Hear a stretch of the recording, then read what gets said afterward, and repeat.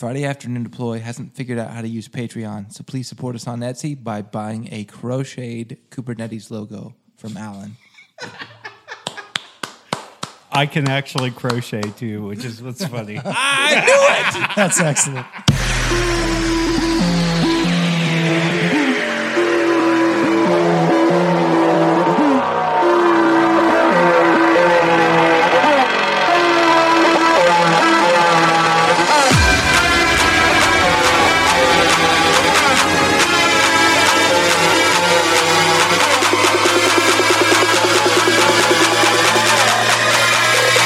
Every day you hustling.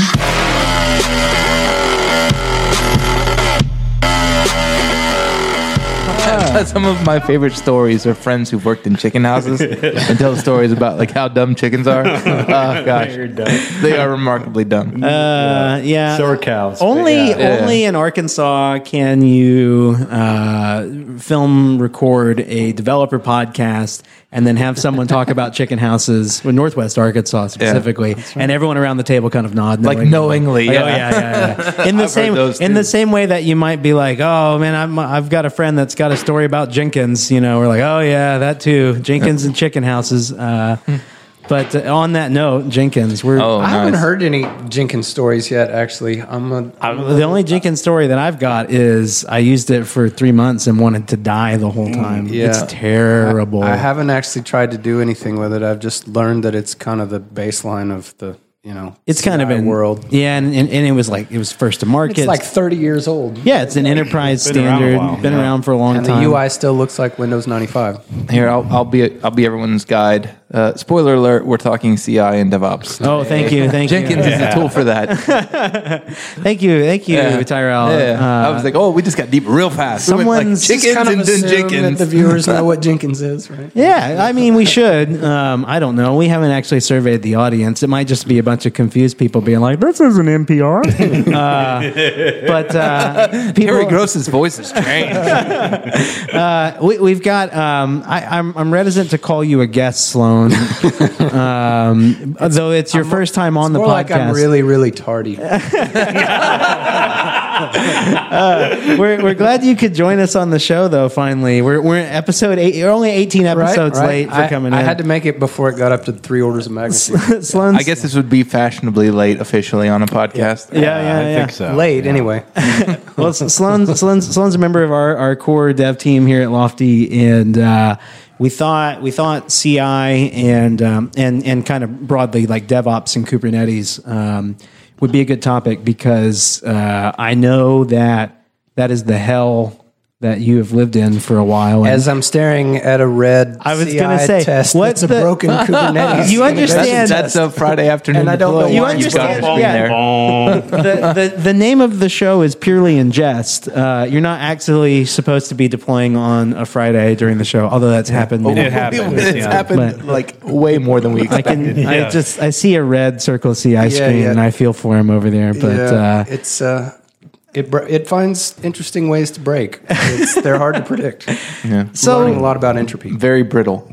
You're running. So what? I mean, to give some context, without getting into specifics of the project, but what you're working on is moving from a somewhat sophisticated cloud environment, but not one that's containerized, right? Or at least not in its cloud environment. We have containerized versions of it on-prem. And getting it from VM-based and just skipping right through to Kubernetes. And it's a relatively sophisticated environment as well. It's deployed. It's multi-regional. It's in U.S. It's also in Europe. It's in Frankfurt data centers because of crazy German data laws. It's an internationalized app. And so like, not only are we making the move there to Kubernetes, but like in a particularly sophisticated environment that already had dozens and dozens of hosts and multiple stacks in production. Celery, Redis. Yeah, it's a large scale app. It's a data science application. So I feel like trial by fire, so I'm right? learning To about learn the Kubernetes process on and the that principles stack. and the tools, and also finding all the cracks and how all those things work together, all at the same time. It's been a kind of a long, ongoing process. The project had a continuous integration pipeline of sorts before, but it was pretty minimal. Basically, just ran unit tests for the application. And so I've tried to turn this into a proper CI pipeline while also containerizing the application and moving into container orchestration in Kubernetes. And so all those pieces are new, and I'm getting to explore all the ways that things can go wrong along the way. And they're all going to get deployed at the same time. Yeah. And so it's gone on longer than I'd like, but it also means I'm finding all these problems before they're production problems. And so, it's a little bit of a luxury, I guess, to be able to do it that way. But I think that's also a constraint on that particular project is it's not a huge team, but this is not like a 2 dev team, right? There's how many developers are on that project now these days? It's growing, so obviously that's part of it. I want to say we're like 10 altogether, 12 maybe. Yeah, that sounds about right. Yeah, and that's with some QA folks and some interns and everything. And that number was 2. Well, right. That number was 2 just over a year ago, and the 2 people were Sloan and I. Yeah. And it wasn't you full time. But the CTO of the project was also developing on it. But he same constraint with him as me in his marginal time, right? So really, it was you full time. Yeah. And that was just over a year ago, and so now we get 14, 15 months down the road, and there's 12, right? So this is a growing team. And so there's a lot of people learning the tooling. Mm-hmm. Also, we're learning the kind of breakpoints in the process. To some extent, we're teaching them about continuous integration as well, and you know, developer discipline involved in that, and all of that sort of thing. Like, you can't merge code if your tests don't all pass, and that's not just unit tests. It's not just JavaScript tests. It's also integration tests. Right. It's the whole thing, right? If you see red, and so of course, if they're seeing red, and that's a job that's broken that has nothing to do with the code, that's broken for some DevOps reason, then that doesn't work very well. And so trying to get the process to the point where I can basically require all the other developers to trust it is, turning out to be harder than I thought it was going to be. Yeah. There's just a lot of things, a lot of ways things can go wrong even when everything's working. I mean, this is interesting. I was going to say. Yeah, go ahead. It's interesting the balance in you want to require people to have passing tests, but when like you're building it out, there's going to be a learning curve, but you have to keep it from becoming like the boy who cried wolf, so that people still respond when they see their test fail instead of going, "Oh, I'm a test fail," but that doesn't matter.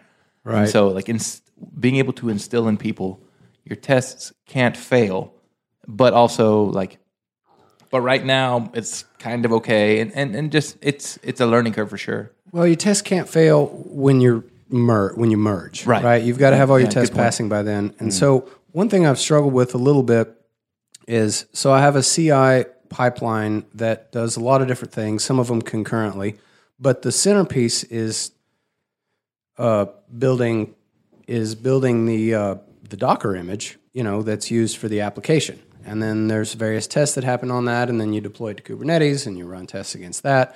But getting that image built and testing it locally takes like 28 minutes, right? So you're building this Docker image with all the dependencies and everything, then you run the unit tests against it, and then you run some integration tests against it in a Docker Compose environment, and that's sort of a minimal amount of testing that you need to be able to trust that the image works. And so the image then gets pushed at the end of that, 27-minute process. And I go back and forth. It's been that way for a long time, but I may end up breaking it up and put the image build in its own task, and then push the image without testing it, but then run the testing after that. There's a couple of reasons for that, and one is that concurrency, at least with the Kubernetes testing, right? You can. Well, you got to build the image before you can do anything else, but we could do all those. But I mean, you could tests run Kubernetes tests and Docker's tests in tandem, because the image would already be built. And unit tests too, because those take a long time, right? And so all that could be done concurrently. That's one thing. Another advantage is that as you're building something out, especially if it's like a front end change, maybe that breaks a QA test or something, but you don't really care about that QA test at that point. Or sometimes even a unit test that's broken, but you need to go test something. You need to actually deploy it somewhere that you can test it, even though you have failing tests, right? So that's a place where you might actually want to go ahead and build and push the image, even if you don't have working tests. That hasn't been a problem for us yet because we haven't migrated into exclusively, Docker Kubernetes land. Right. People can still deploy their branches with the old conventional AWS method. Which is how it's been set up for a long time. How it's been set That's up. kind of part of the like working towards the marginal deployment. But okay, let's stop and take a step back. I think we went deep, which is good. But kind of stepping further back and maybe even abstracting, like if you can, the project you're on away from it. Sure. Like the fundamental shift from moving from like a VM based. What we would have a year ago said it was a standard environment, a standard deployment for us would have been EC2 boxes in AWS, Terraform building those, Terraform scripts to control the infrastructure, Ansible provisioning those. Yeah, Ansible configuration management and bringing them into configuration parity and deploying everything was Ansible scripts. Yeah, and then Circle CI running the whole show. Circle pulling the strings and directing the puppets and stuff like that. And that was a normal environment. We still have a couple projects like that, but Kubernetes, totally different thing. Changes the whole workflow. I mean, so when I inherited the DevOps part of this project, we were deploying via Ansible scripts to EC2 machines. And so basically you go allocate the EC2 instances that you want to use as your production environment before you do anything with them, right? Right. And you allocate those with Terraform code, right, is the way this was set up. Then you run Ansible scripts against those existing servers, and you run those scripts every time the code changes. So you have these same server instances. You're maintaining them as pets instead of cattle. Love You're it. not. I'm glad I that knew got it was said. good. I knew it would come out. Yeah, That's what we wanted. That's the key takeaway Right. of You like don't want modern pets. DevOps, right? You don't want Yeah. pets. You want cattle. Cattle, not Because pets. You accumulate, volatile changes on those machines that are not really deterministic, especially if somebody goes in there and SSHs in and cowboys up and So changes some things around. I don't right? know if you've listened to the show much. I know you weren't here for some of the conversations, but there have been several points where we get nostalgic. We get halfway through our first beer and start reminiscing a lot on the show. The good old days. Exactly. And a lot of times the good old days have come up, and we've talked about how in the good old days, you had personal attachment to hardware. Much like cattle This is my favorite Exactly. server, right? Much like cattle that turns into a pet. You give it a name, and they have quirks, and you know them. You're like, oh, that particular server's always been that way because that guy that used to work here 3 years ago used to get in there and change stuff, and that's just that. We have Bart and Lisa, and Bart's just a little bit quirky, Can't always trust Bart. Some days Exactly. he doesn't. Did you really work somewhere where they were named after Simpsons characters? Because that seems like something that would Totally. happen. We had a couple of different. We would group them. We kind of cluster them, if you will, but like based on their whatever utilization they had. We had Bart and Lisa. The web stack was all Django stuff, and they were super into the jazz aspect of. So Django's named after Django Reinhardt, so our servers were Duke and Ella were the web nodes. Miles was our load balancer that we put in front of it. Nice. Miles Davis, and You had a Dizzy in there somewhere, I hope. I don't know if it got that far. We had a database, and for whatever reason, the database was like inherited from another stack. They didn't want to rename it, and so the database never got a jazz name. It was just called Yoda. So we had some Star Wars theme. So we had Yoda in there, which made no sense in the rest of the jazz. Out of place. Yeah. But that's a good example of pets. You guys have pets, so you had to import Yoda. Yeah, well, we couldn't just abandon Yoda. I mean, we're going to change its name. It's not like we picked it up at the shelter and said, 'cause like, he's still your quirky, name's he's not still Rose, your Yoda. name's Yoda, you know. Yeah. But so Yoda was Yoda, and when Yoda was adopted by that stack, he kept his name, and then we kind of diverged because we had a test environment named Vader. We were like, oh, let's keep going. So it was this weird. How fitting is that? Yeah, and so now that stack was like Luke Skywalker playing gypsy jazz guitar at the cantina in Mos Eisley. And but I imagine running tests in the bog, like in there where he finds, he sees himself. Yeah, sees himself in the the cave. Vader mask, Yeah. But so they had personalities and stuff. What else we had other one. Bart and Lisa was definitely a group of them and some others. But that stuff was fun. But those days are long gone. If you have servers that have names, you can pretty much call that a liability. The exception is RDS instances. Right, because you kind of have to keep those, right? Because there's the persistence of data, and also for some fucking reason, it takes an hour to provision one. It sure does. Who has time for that shit? Yeah, because otherwise you could snapshot it. Yeah, and, have another we also one, never ever change the hardware specs. We might change the database schema, but Django does that, and so we never actually have to touch those RDS instances. Once we've allocated them, they just live there, right? I mean, I feel a need to take a pause here and say, for those of you who build JavaScript applications, this would be the MongoDB. And a server is. Yeah, and these relational databases tend to have important information in them that you can't lose, right, and so that's kind of the context there. A little bit more bulletproof than the documents. By the way, Blake couldn't make it today. I was waiting for a Blake reference. Sorry, Where's Blake. our combs? Sorry, Blake. He'll be back in 2 weeks. He told me 2 weeks. All right. Good deal. I'm sorry I miss Blake. What is interesting though is I was just thinking, because like I pull up an RDS, like I'm in like the EC2 panel, and everything's got like real technical names.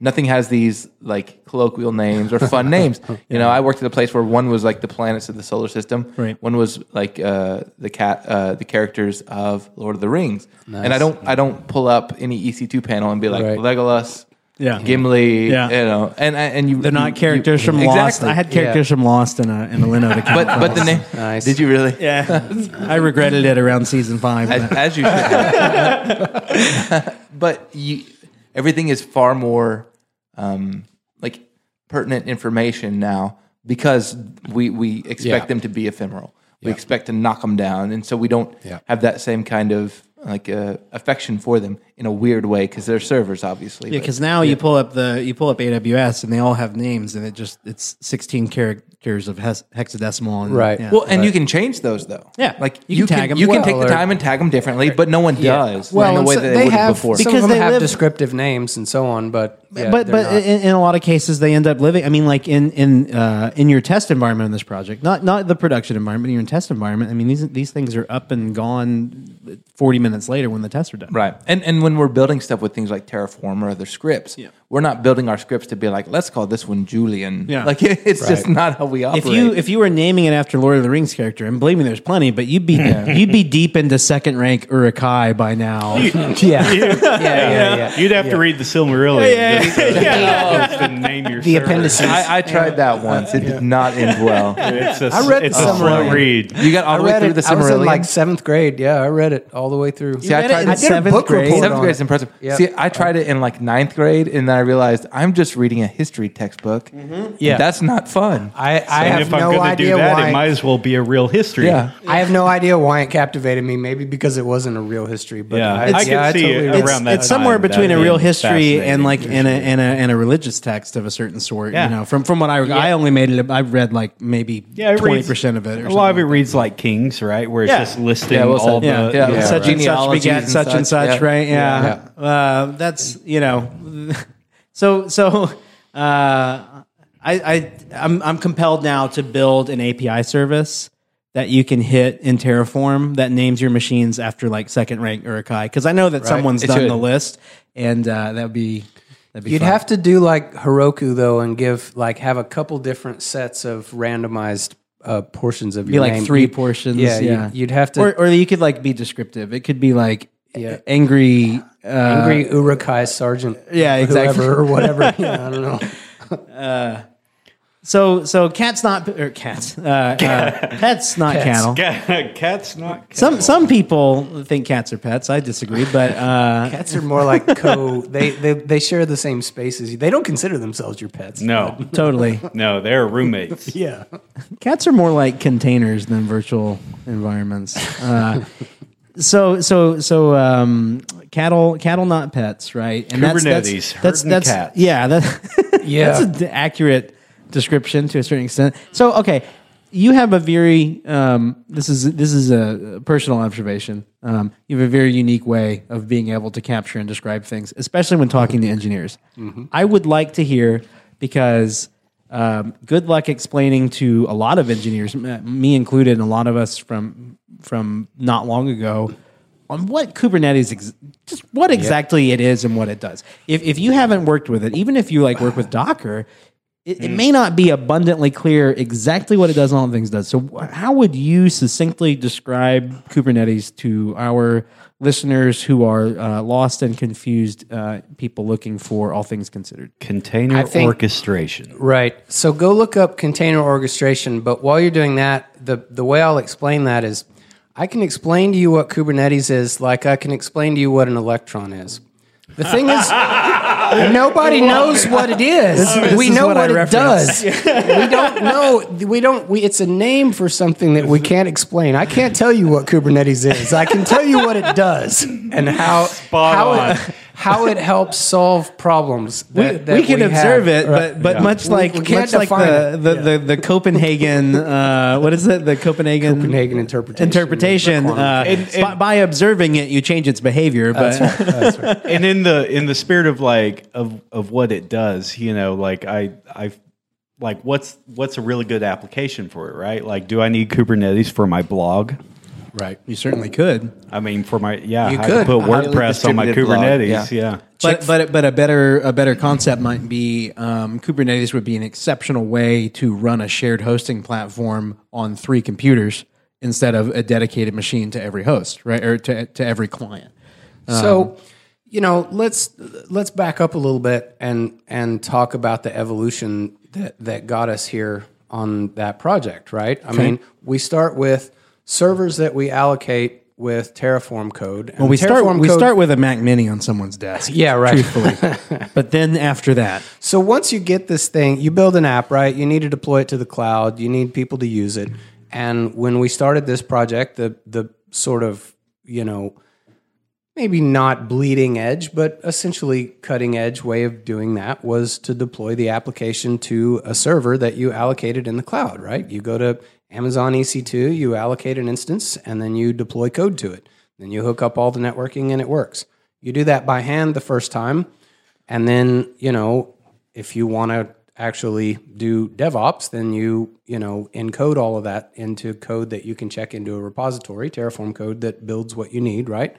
But the way we were doing that was just starting with kind of a base Ubuntu image and then deploying that server and then using another script to deploy our code to provision that server, to set it up the way it needed to be, and to get all of our code there and to turn everything on. Yeah. But that's done after the machine was allocated. the machine right? came up with an image, an AMI, Right. an Amazon machine image, which was an Ubuntu server that had Empty. shit on it. It was, Right. I mean, it wasn't totally empty. It was was an image, configured in as much as it was a machine that booted and did something, Right. but nothing specific to our It's application. a basic Ubuntu deployment, right? Yeah. You have a server that's running an OS. Back and in then- the good old days, when Yeah, you right. when you went down to the server room to go see what the hell Bart was up to, and you slid a disk into it and said, "All right, Ubuntu 8.04, here And we that's go." what's cool. Starting from Amazon scratch. AMI's made that even way cooler. Of Right. Yeah. well, at least so it's, we're doing the same thing, but at a more abstracted level, right? Right, But we're setting up a machine,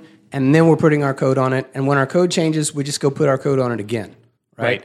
And so if someone's come in and they've changed some configuration files on that machine, well, those are going to be there. They're not going to get replaced by the next deploy, right? So the next step in the evolution was I think we were using Fabric then.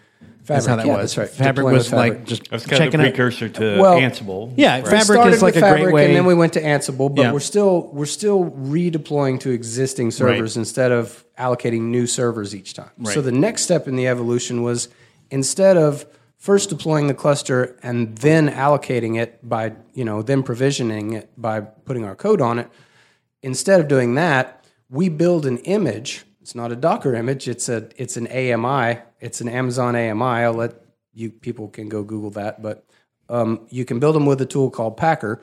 And so Also I took the same made by HashiCorp, same company Also that does made by Ansible. Same as Terraform. Yeah. So I took those same Ansible scripts, adapted them slightly, and used them to build an AMI image instead of provisioning an existing server. And you then did this used by Terraform. you would actually build an EC2 box.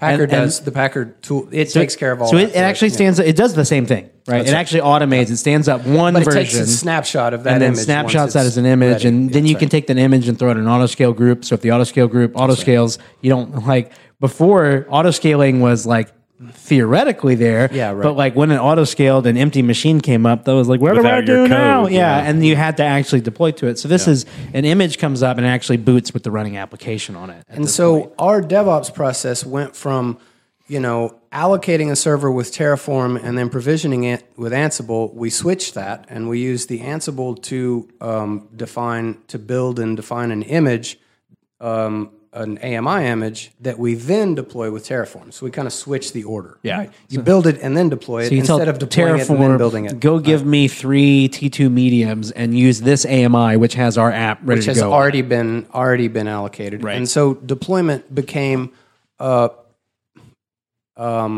more resilient process because you build a new image each time and then deploy it. It also took a lot longer because we're not deploying in place to hardware that's already there, right? Yep. Sad day, by the way, Alan. I should have used your life hack of bringing the second one. I mean, I'm pacing myself. I'm about to have to go get us refills.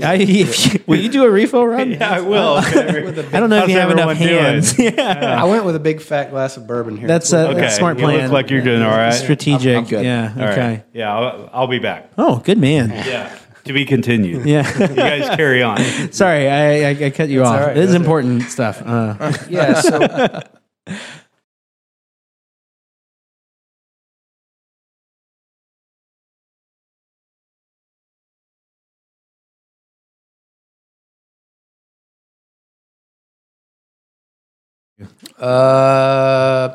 No, rolling deploys. Okay, got it. So we went from what do you call a not rolling deploy? Static. Well, it deploy? depends. There's blue-green deploy. yeah, you build I a was gonna whole say environment blue-green, and switch it, right? But like down, we're not- down the scale from that. Yeah, What did we you're have not even before? switching. It's just like I'm going to roll out and everything's going to die for like a minute. In place deployment, In-place deploy, a yeah. really Yeah. terrible deployment. So we went from in-place yeah. deployment to rolling deployment. So at yeah. the very least, we're building a new server before we actually deploy it. Yeah. Right. Which in practice didn't end up gaining us that much because I had to put all those steps in a script so everyone else could use it, and they just use the whole thing all at once. And so Right. we don't actually end up getting the benefit from those rolling deploys that we should have. But along the way, there's still all of these problems that you run into, right? It can be difficult to roll back. We really didn't have adequate testing in place. We did have a CI pipeline, but it didn't do enough. And so all of the problems that you end up with, even with rolling deploys, so that was the next step in our evolution. But where we're going now is taking that even further into containerization, an approximation of microservices. We still have a pretty big web, app. Right. And so on. But the idea is that it functions, that all of the other services, instead of being deployed to their own clusters, will be available in the Kubernetes cluster in the same way. Right. So specifically of that of the problems there, and like not having test coverage. Yeah. Consistent problem, Separate problem, right? It like could have been fixed without Kubernetes, but like what kind of problems in that particular environment? Because I think it's important. You pointed out not quite there on microservices. Definitely moving that direction. There are multiple moving pieces. It's not just a web server slinging code. Yeah. I mean, we have asynchronous tasks.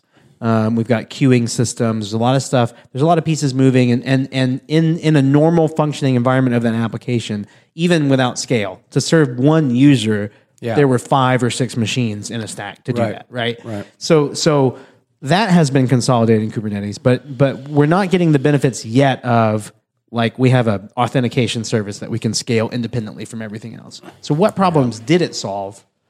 Or is it poised to solve, I should say? Poised to solve. So one is an arbitrary number of stacks. In the conventional deployment system, we have to have Terraform code for each and every stack that we deploy. And so you end up with, either repeated code or just a lot of, generalized code that you have to manage for all of those stacks, right? And if you have, say, a couple of different production stacks in different regions or whatever. You have staging stacks, you have testing stacks. You don't always know how many testing stacks you're going to need. Right. You're with a conventional deployment system, the way, without Kubernetes at least, you're much more limited in the number of stacks you can have. When I say stack, I mean a full application stack with all of its dependencies. Right. The web app, the workers, the supporting services, load balancers, databases. Right. Everything that's needed to run the application, to run an instance of the application. S3 buckets, hamsters and wheels. Yeah, right. So Kubernetes makes it really easy to have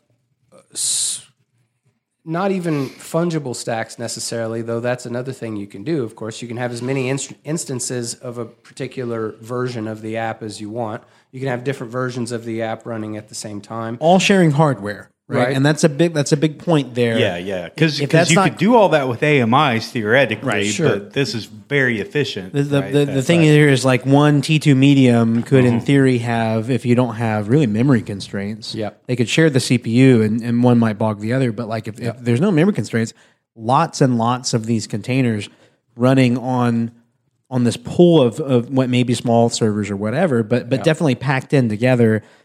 In this way that's really transparent to you as the developer or user of like, where's my service even running? Somewhere in this cluster. I mean, like Docker Swarm is actually a very approachable way to start looking at clustering. It is way easier to set up and test. It's much easier to understand too than Kubernetes. If you already know what Docker is and how to use it, like that's a whole other question.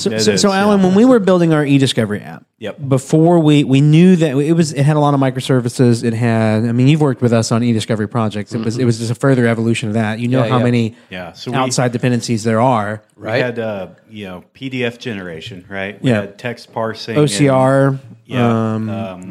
We had just a queuing and a data pipelines. We had workers that were just orchestrating like the processing of data. Yeah. So 3 or 4 microservices, on this thing. Yeah. And plus web services. Yeah. Plus worker queues. Plus RabbitMQ. Like all that stuff, right? So I think we actually ended up having when we got it to Kubernetes, like a production version that had almost a dozen pods running. Of independent services running in there. But before we went to Kubernetes with it, we tried Docker Swarm. We did. And then we got it set up quickly. And I remember if you have trouble understanding what Kubernetes is and does, my suggestion is to go try Docker Swarm. And I forget the name of the app. Maybe I can look that up. There was a Node.js. Yeah, it was dashboard. just like there was a dashboard that let you see what the hell it was doing. You could it basically visualize. Here's n number of rectangles, where n is the number of workers in your pool in your cluster. And then it would divide them up and show you what containers were there. Oh, the nodes, yeah. In the nodes, you could see what containers running and on which one, and like that, it came up for the first time, and we're like, oh, yeah, right. I see. Like that's for whatever reason. Visualization. The swarm gods have decided that my 3 web services are on this one, but I didn't tell it where to go and just put it. And then we watched them, start moving around as we were hitting it and stuff like that. The nodes would get deployed here and allocating there. resources. And then on that, we ended up on Kubernetes because we gave that a try and immediately could see how much better at it that was at Docker Swarm. Yeah. Nice. So Swarm, we were like bolting on this node app to visualize it, which gave you, one maybe 2% of the power of the actual Kubernetes dashboard. Yeah. So like we saw what it was doing and it was cool, and then it started doing shit we didn't want it to do. Yeah. And it was like, how do we configure it? And there wasn't an API. Yeah, there was some service that kept swapping back and forth between machines. This was admittedly over a year ago. Swarm's come along. We have an enterprise version now. It may be great. I don't know. All I know is then based on my knowledge from over a year ago, or January of last year, is like Swarm is a great way to understand container orchestration. You should totally install that, set it up, try it, and then move to Kubernetes and don't use it in production. Yeah. That was my experience. I think one of the things that made it really easy was like it it uses Docker Compose. So like once you figure out Docker well, use the same Compose and all syntax. that, Right. You don't have to. The advantage to a developer is you don't have to go learn all the Kubernetes syntax. It's kind of annoying to build Kubernetes. What are they called? Not configuration Specs. files. Specs. Yeah. And You found there's a a lot tool to that it. converts Docker Compose files to Yeah. Kubernetes specs, but like It's gets not you perfect like though. it's Like like you still have to 80%. tune stuff. Exactly. That's when It did. computers talk to computers. It probably got me It's about not gonna 80%. be- Yeah. Yeah, I mean, you as soon can't- as code can like write Alexa, code, we're all done. Yeah, it's like a Google Home and an Amazon Echo talking to each Yeah, other. it's not gonna be good. Alexa and Siri Yeah. trying to tell a exactly. knock knock joke back and Right. forth. They feel satisfied by the end of it, but or like when a WYSIWYG in Right. like some Yeah, sort yeah. of CMS generates code, and you have to go try and modify that. Yeah. So terrible. That's a great way to say it. So terrible. it's you use what is that called that generates specs from Docker Compose? Is that built into Kubernetes? No, that was Compose with a K. Oh, that's right. Yeah, Yeah. we'll Nice. put it. With a K, Let me of find course. that one. It'll too. be in the show notes. But Compose, Yeah. the output of that is a Kubernetes spec that came from like Adobe Dreamweaver. Wow. Is that burn? Is that too? That hurts. No. Does that go so too bad. hard? You're just hearing old synapses fire. Yeah, that's right. That was the call of nostalgia that you just heard. Yeah. You're welcome. Everybody panicked. I felt a great disturbance in the force. So At least that I code didn't- writing code tends to not write very good code. We find, right? Yeah, right. I mean, Django's an exception. That like the templates and stuff that you get for certain things can sometimes be okay, but code That's really hardly write code yet. That's hardly code generation, though. I mean, that is literally like text file Mad Libs. Yeah, it's like configuration file Yeah. creation. that was still written by a programmer at some point back right. there. Right? And it's just strings are getting plugged into holes. It's not nearly the same as that. Although there's all that crazy. What's the word for it? It's not compiling, but transpiling in JavaScript or land, even where interpolation. code's writing code. Although we don't spend a lot of time looking at what the hell ends up in our Webpack bundle, we just assume that it did the right thing. I assume that's probably pretty gnarly code. And then so there are lots of cases of that, right? But it works. You just don't see the problem with using Compose with a K is what we've found, and we may be wrong. And please go to the website and tell us a better way. Yeah, right. That tool might have gotten better too. Sure, It's been a but while tell us since if there's a I've better way. But in local environments, we haven't really been running Kubernetes locally. We've Right. been maintaining a Docker Compose stack Yeah. and having to keep that in parity with what we deploy to Kubernetes. The problem is that code writes code. What gets generated by Compose with a K has to be maintained independently of Docker Compose, have and so to there's no think about- editability. you have to think about a few different things with Kubernetes that you don't with Docker Compose. Sure. Right? Right. I mean, you have Docker Compose can safely assume that all your shit's on one node. That's right. Right. This is all on one machine. Right. Right. Yeah. There's no network in between me you don't and my have to deal with disk any of and- that. Like you don't have to worry. I don't know. Can you put resource limits in Docker Compose? I don't guess think you probably so, can, but I've never tried. Maybe with Docker Yeah. Compose 3 or 4, whichever one we're on. I mean, I think Docker Compose's resource limits are the resource limits of the machine, right? Right. or maybe the virtual machine, because so I think it works off of your Docker machine, like locally. So on Mac, that's the guy you go up top there and you can restart it or whatever. It's the And you thing can that I give it kill every time I resources. start my computer, unless I'm working on a Yeah, Docker on the project. eDiscovery side, remember I had to crank everything up to run it locally. Oh yeah, that bad boy needed yeah. that bad boy I had to needed give it eight all cores. I had to give it all my resources. Everyone on the team was working on that for a couple months, and it was like great. You could walk out into the main work floor, and you could hear all the fans. all of the fans. Yeah, right. It's hard if you're not if you work in Python a lot and you're not doing it's single threaded. It's not multi-process. It's hard to write Python code that gets the fans whirring on a MacBook Pro. Yeah. But that app, man, it sounded like like the Johnson Space Center out there. Or Kennedy. Which one did they actually launch rockets from? Is it Johnson or Kennedy? Kennedy, I think. Kennedy, I think. It sounded like a rocket taking off, Yeah. folks. That's what I'm trying to get to. This you. machine wouldn't survive, but We but put- it did. So. There it is. You know, people, I keep waiting for mine to die, and it Yours keeps is not like- dying. yours is amazing. As long as it keeps going, I'll keep using What it. year is that thing? 2012. Oh, wow. 2012 good. was a good year. I've got a 2012 Vintage. That was the best year Yeah. for MacBook Pros, apparently. I've got a 2012 Pro Retina that is definitely feeling the age. Like Yours is damn near bulletproof. Do you have an S? Did you spec it up with an SSD when you bought it? Yeah. Oh, yeah. Okay. Oh, So you're- that- yeah, that's so why. that's That's the the key. Yep. difference. Yeah, that was an option. I went old school. It's only Did half not- a did gig not work. though, so I'm always running out of space. Oh, fuck you. Wait, half a Yeah, you need I've half a got- terabyte. I've got Half a quarter. terabyte. I've got a quarter of Or it. We've got half a- 250. I meant, yeah, we've got 250 gigs on these SSDs because the damn half.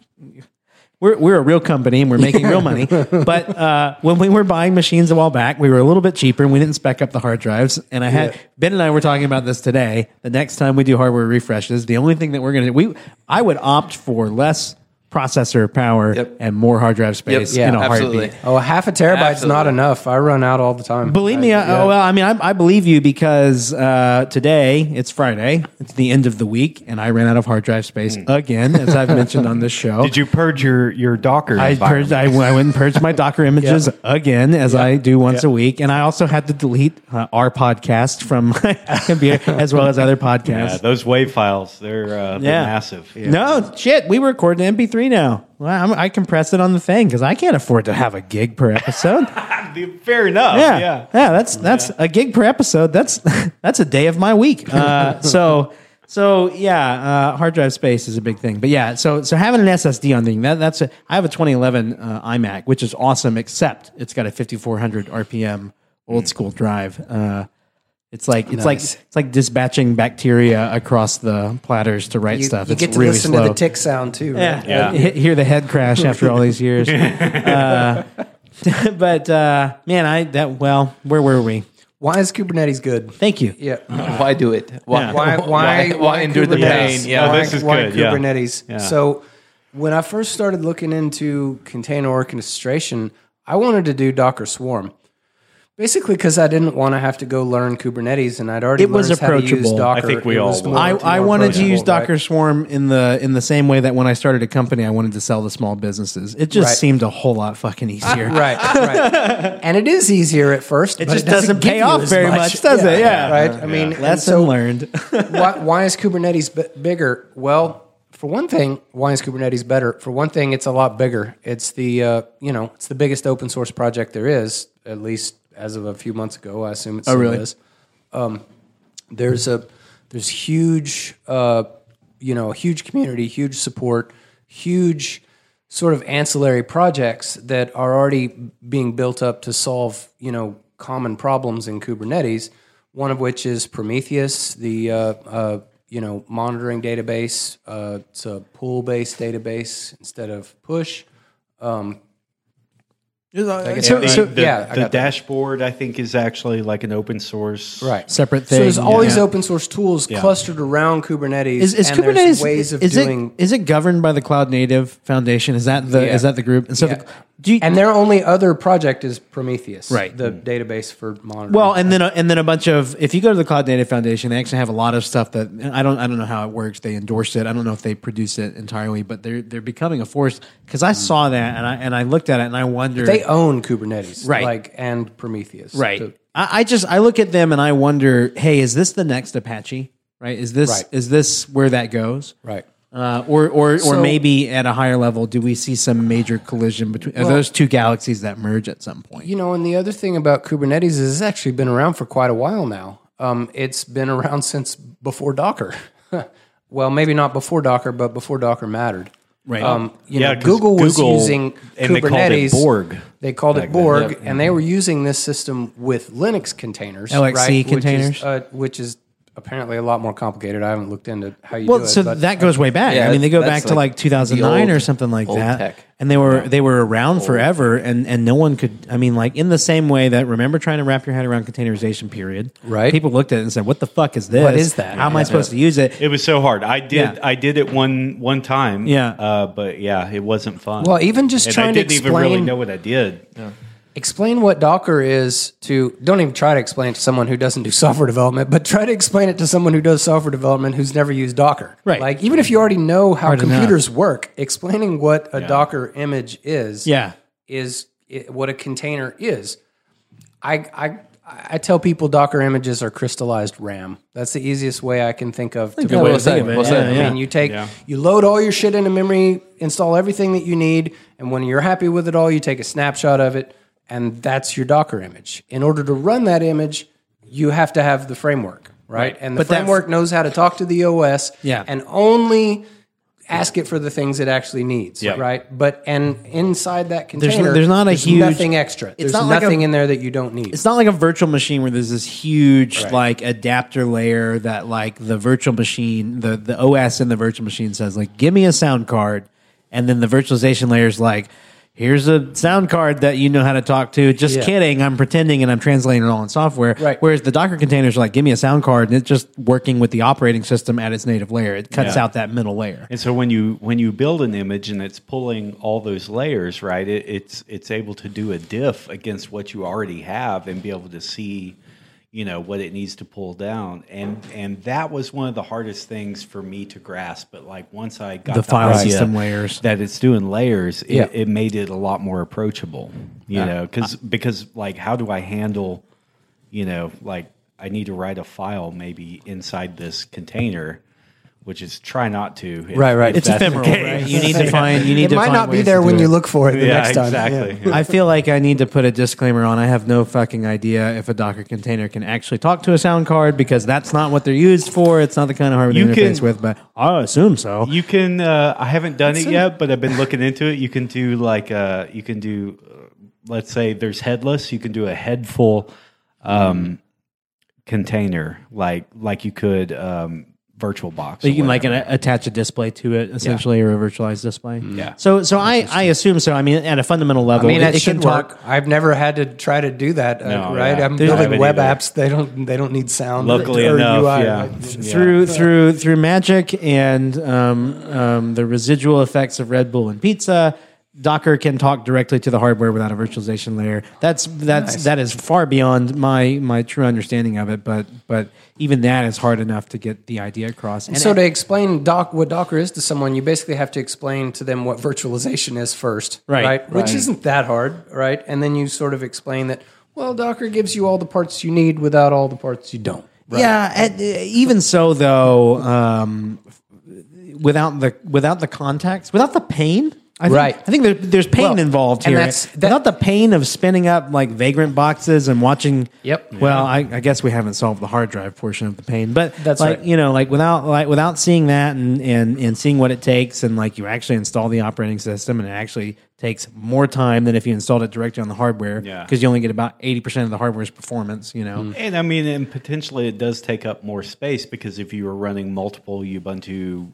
Vagrant boxes, then that's a virtual machine times whatever running on your machine, and so Docker can use some of those layers and much more efficiently. Yeah, and I just feel like without context, without having gone through and done it, it's very easy to take for granted. Like, oh, okay, cool, another layer on top of virtualization. And it's also all this extra complexity. Why should I go learn that if I haven't felt the pain? I'm not motivated to go learn that. And the same is true of Kubernetes and orchestration. So I talked about Kubernetes and Swarm. And Swarm, I turned on Swarm, Alan, you and I did, and we had that dashboard in front of us, and we watched containers moving between the hoods. Because the containers were crashing, by the way. That's why they were bouncing all over the place. But they were coming back up. They were. Like, it was like OOMing almost instantaneously, but the service never went down. Right. We were still able to hit the app, but it was bouncing all over the place. But then it was like, aha, light bulb moment. Same thing I had with Docker was on the project that you're on, same one we've been talking about. Yeah. The first time we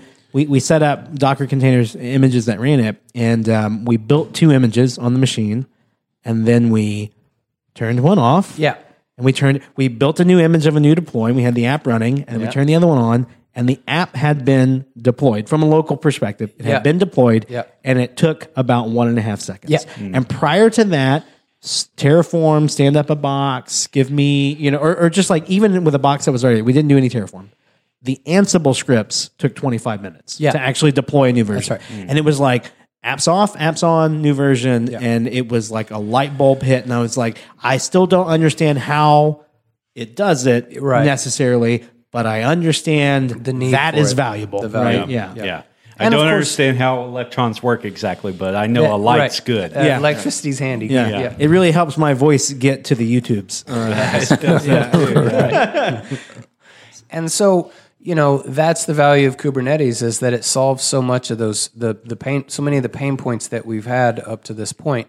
And if you go read a DevOps book about Kubernetes, that's that I very much recommend Victor Forsick's books. I've learned probably most of what I know about this stuff from, or at least that was my starting point. And he talks about that, right? He's been in software for a long time. He talks about writing, BASIC before it got the visual prefix, and ASP before it got the .NET suffix, and other things, right? Just been around a long time, right? Seeing all of the pain points, and you see how the previous generation of technology ends up failing people and what they have to do to work around those failures. Right. And then you see that the newer generation solves those almost always by adding more complexity, right? I mean, you are going to have to go learn stuff. That's part of it. But everyone is learning this. Kubernetes is everywhere. You have to do it. You have to do it. You have to do it. And it gives you, as an organization, one of the advantages of Kubernetes is developer portability, right? I mean, if someone's built something that works in Kubernetes, another engineer, while they might not have built it the same way, should be able to pretty easily read it and see what it's doing, right? I feel pretty confident, and this is, I think, a bold statement, but I feel pretty confident that if you're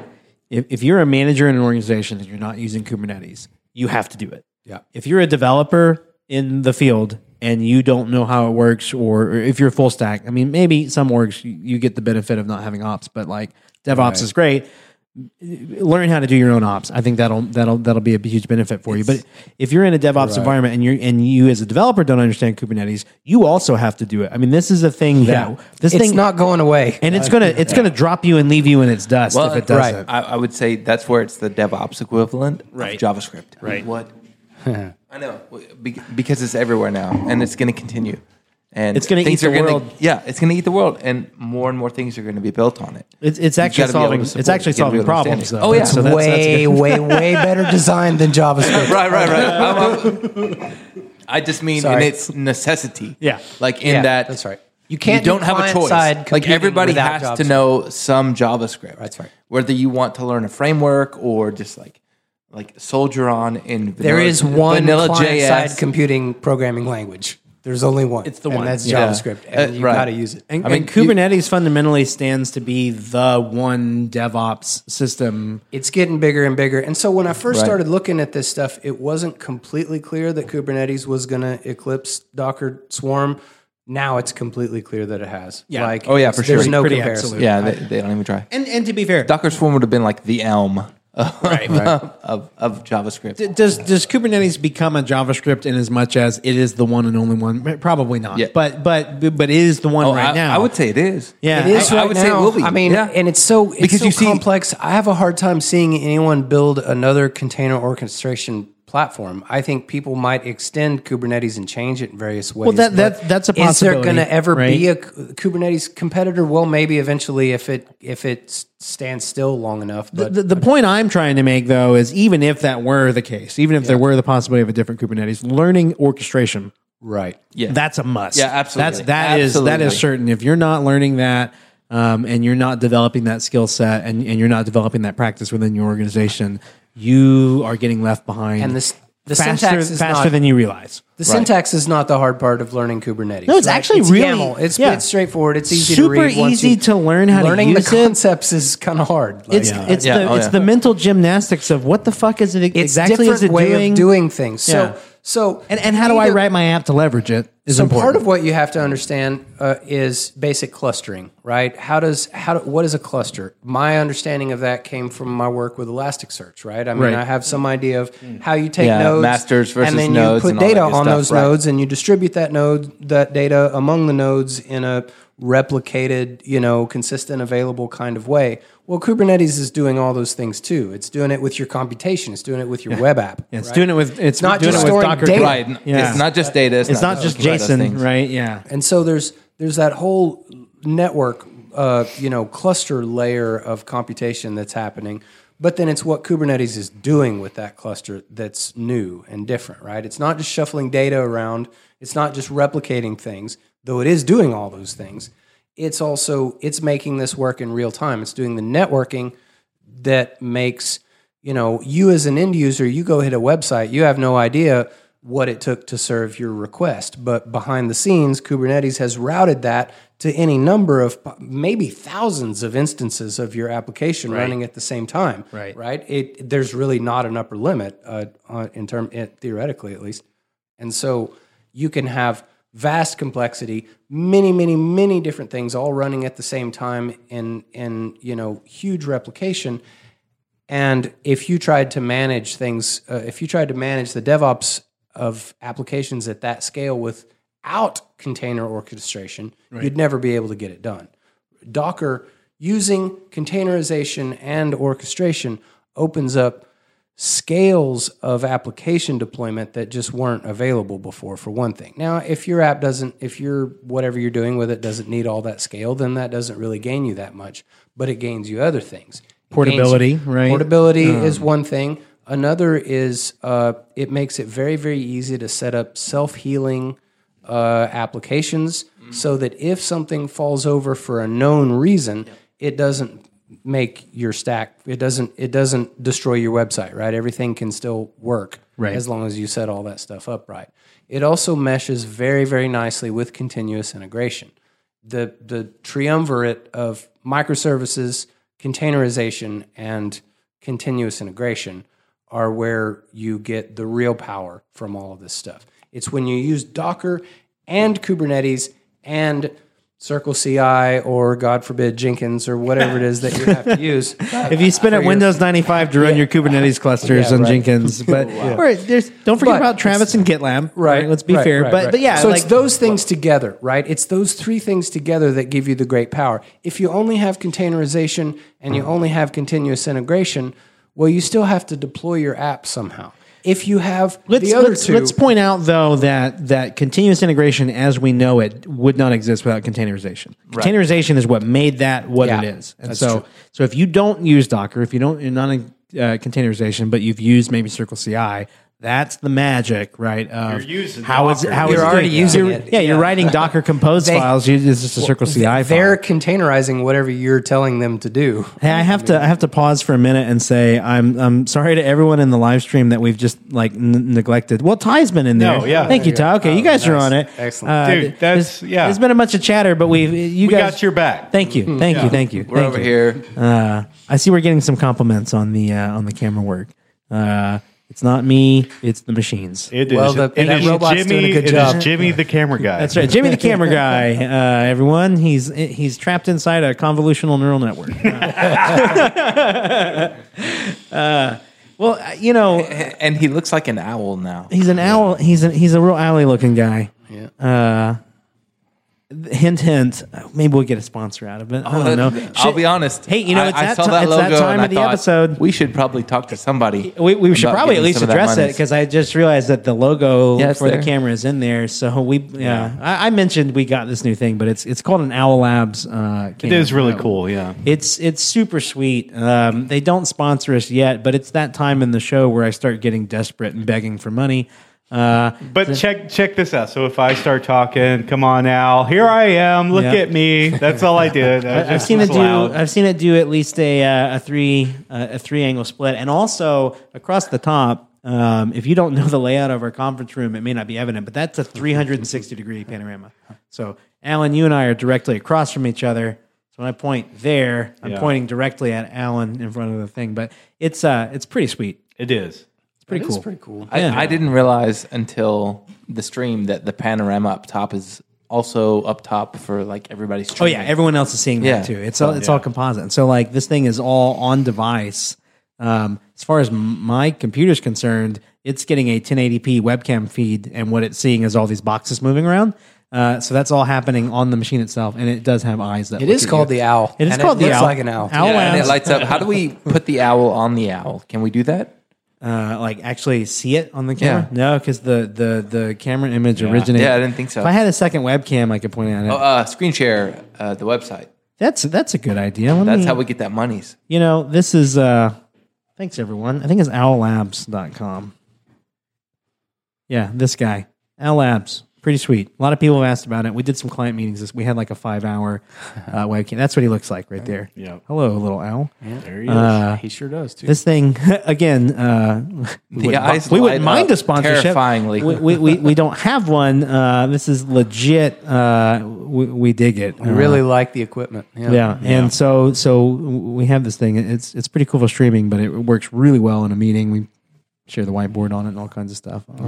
I'm really good purchase. Good use of AI too. Hell yeah. Right? Yeah. All right. That's pretty sweet. And they're not cheap. It actually needs some computing power on that thing, I assume. It does to swap all the views around like that.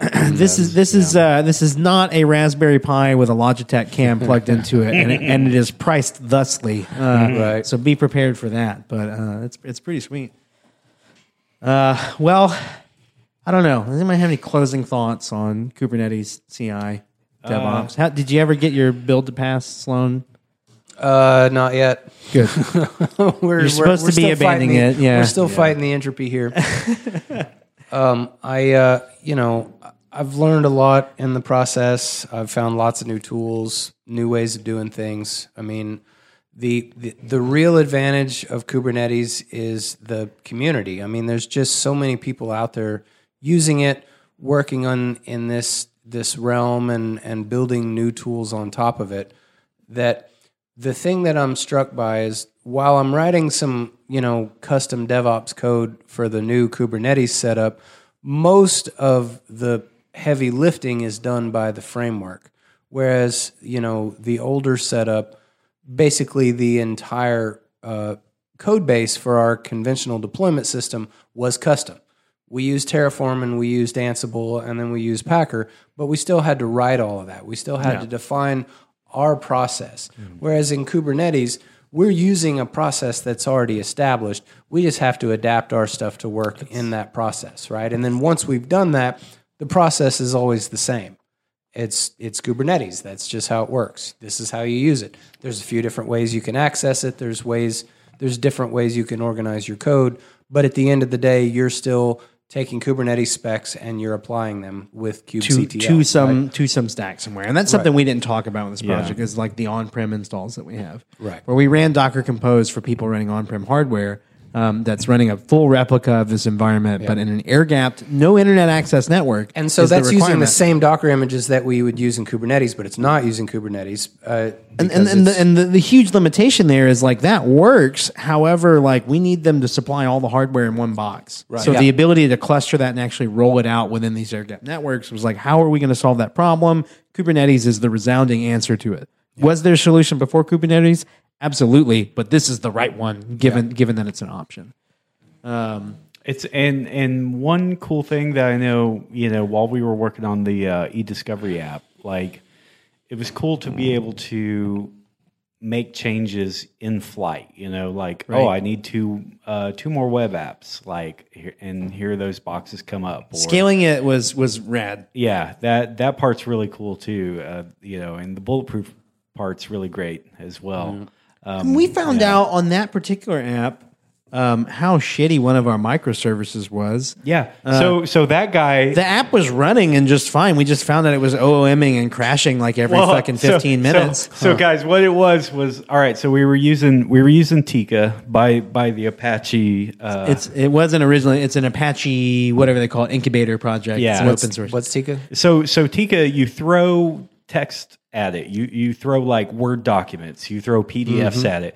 And at a fundamental level, if you've ever used OpenOffice or LibreOffice, it is that engine for Office documents with a web app wrapped around it that lets you generate PDFs. Well, we were using a LibreOffice binary to convert something back. So Tika is that, right? But what the problem was, the one we were using it had a Node.js server in front of it that was just blowing up Tika in the background. So it was calling Tika, because you could also use Tika as a command line tool. So you can just go Tika parse my my PDF or whatever. And so that's essentially what the server's doing. We were passing, bytes to it and going, here, parse this PDF or whatever. And Node was blowing it up. And So the thing is, like, we turned it loose and we let the async happen, and it was just like, our app was firing thousands of requests at it and just nuking that container. So if I So remember you right, DDoSed your ticket. Yeah. We DDoSed our own shit. But when the job failed, RabbitMQ never got an acknowledgement, so it put the job back on the queue. And Kubernetes is like, "Hey, this thing's out of memory. I'm going to kill it and put another one." And the fucking job's finished and everything got done. We just looked at the log it and was was just like, inefficient. "Yeah, yeah, we were just blowing it up." chain DDoSed. So here you go, Blake. But the service never went down. I think I ended up just putting like sleep for a second in between each one. Just slow your roll, Node. Excellent. Just slow your roll. This app is not currently in production. No. Just so anyone knows. Don't do that in production. Yeah. I'm embarrassed by how many sleeps there are in my Kubernetes DevOps setup. They're all over the place. That's a good high point to end on, man. It was fun having Sloan on the show. I'll be back. You got to come back, and we'll talk more about this. I'm shocked because I told you guys we couldn't get you on the show without actually getting pulled past the event horizon into the singularity. Yeah.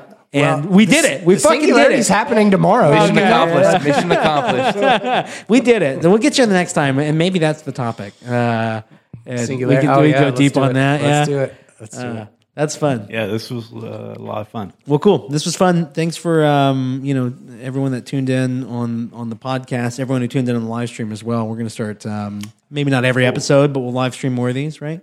The one thing we didn't do was hate Facebook.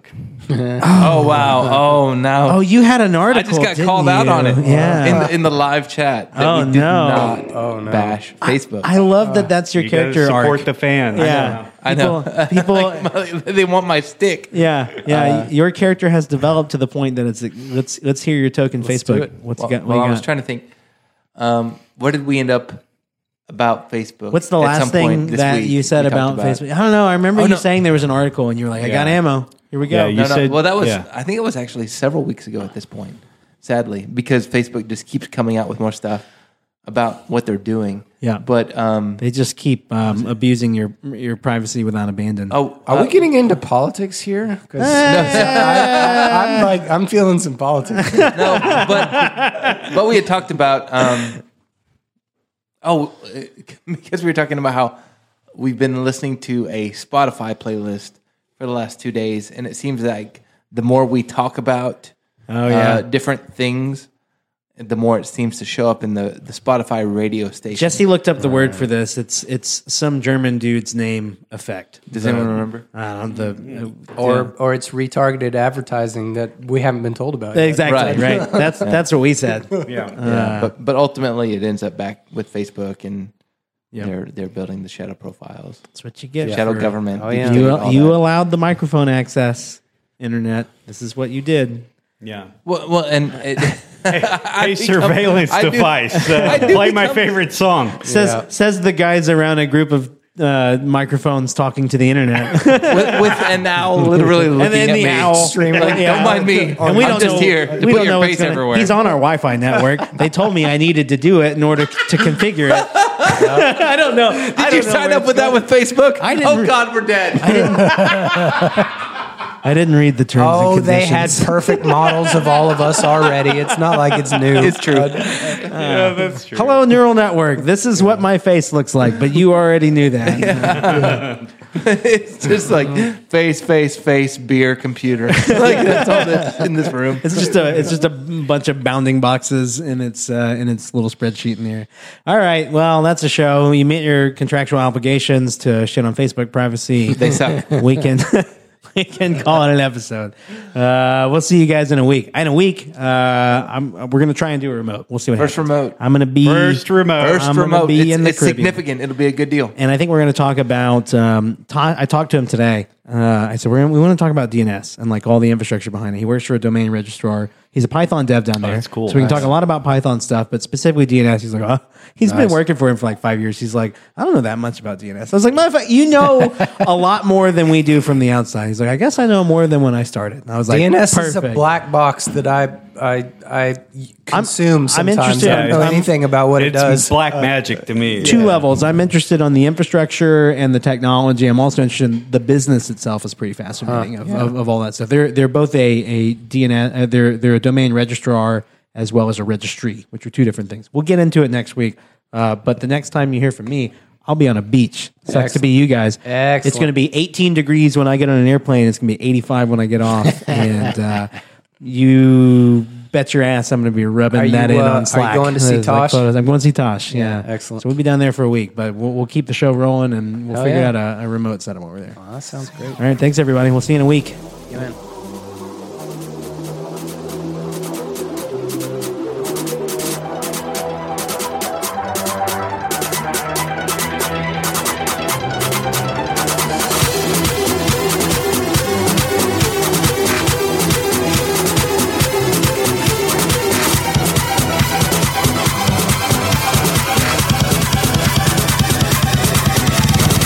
Every day you hustling. Thanks for listening to Friday Afternoon Deploy, recorded and produced by the team at Lofty Labs. If you enjoyed the show, you can subscribe to future episodes via iTunes, Apple Podcasts, Google Play, and Spotify. You can also follow at Friday Deploy on Facebook and Twitter for episode previews, live streams, and other behind-the-scenes peeks. Past episodes and show notes on this episode can be found at friday.hirelofty.com. That's friday.hirelofty.com. If you'd like to contact the show, or if you're local to the Northwest Arkansas area and would like to be a guest on the show, you can email us at podcast@hirelofty.com.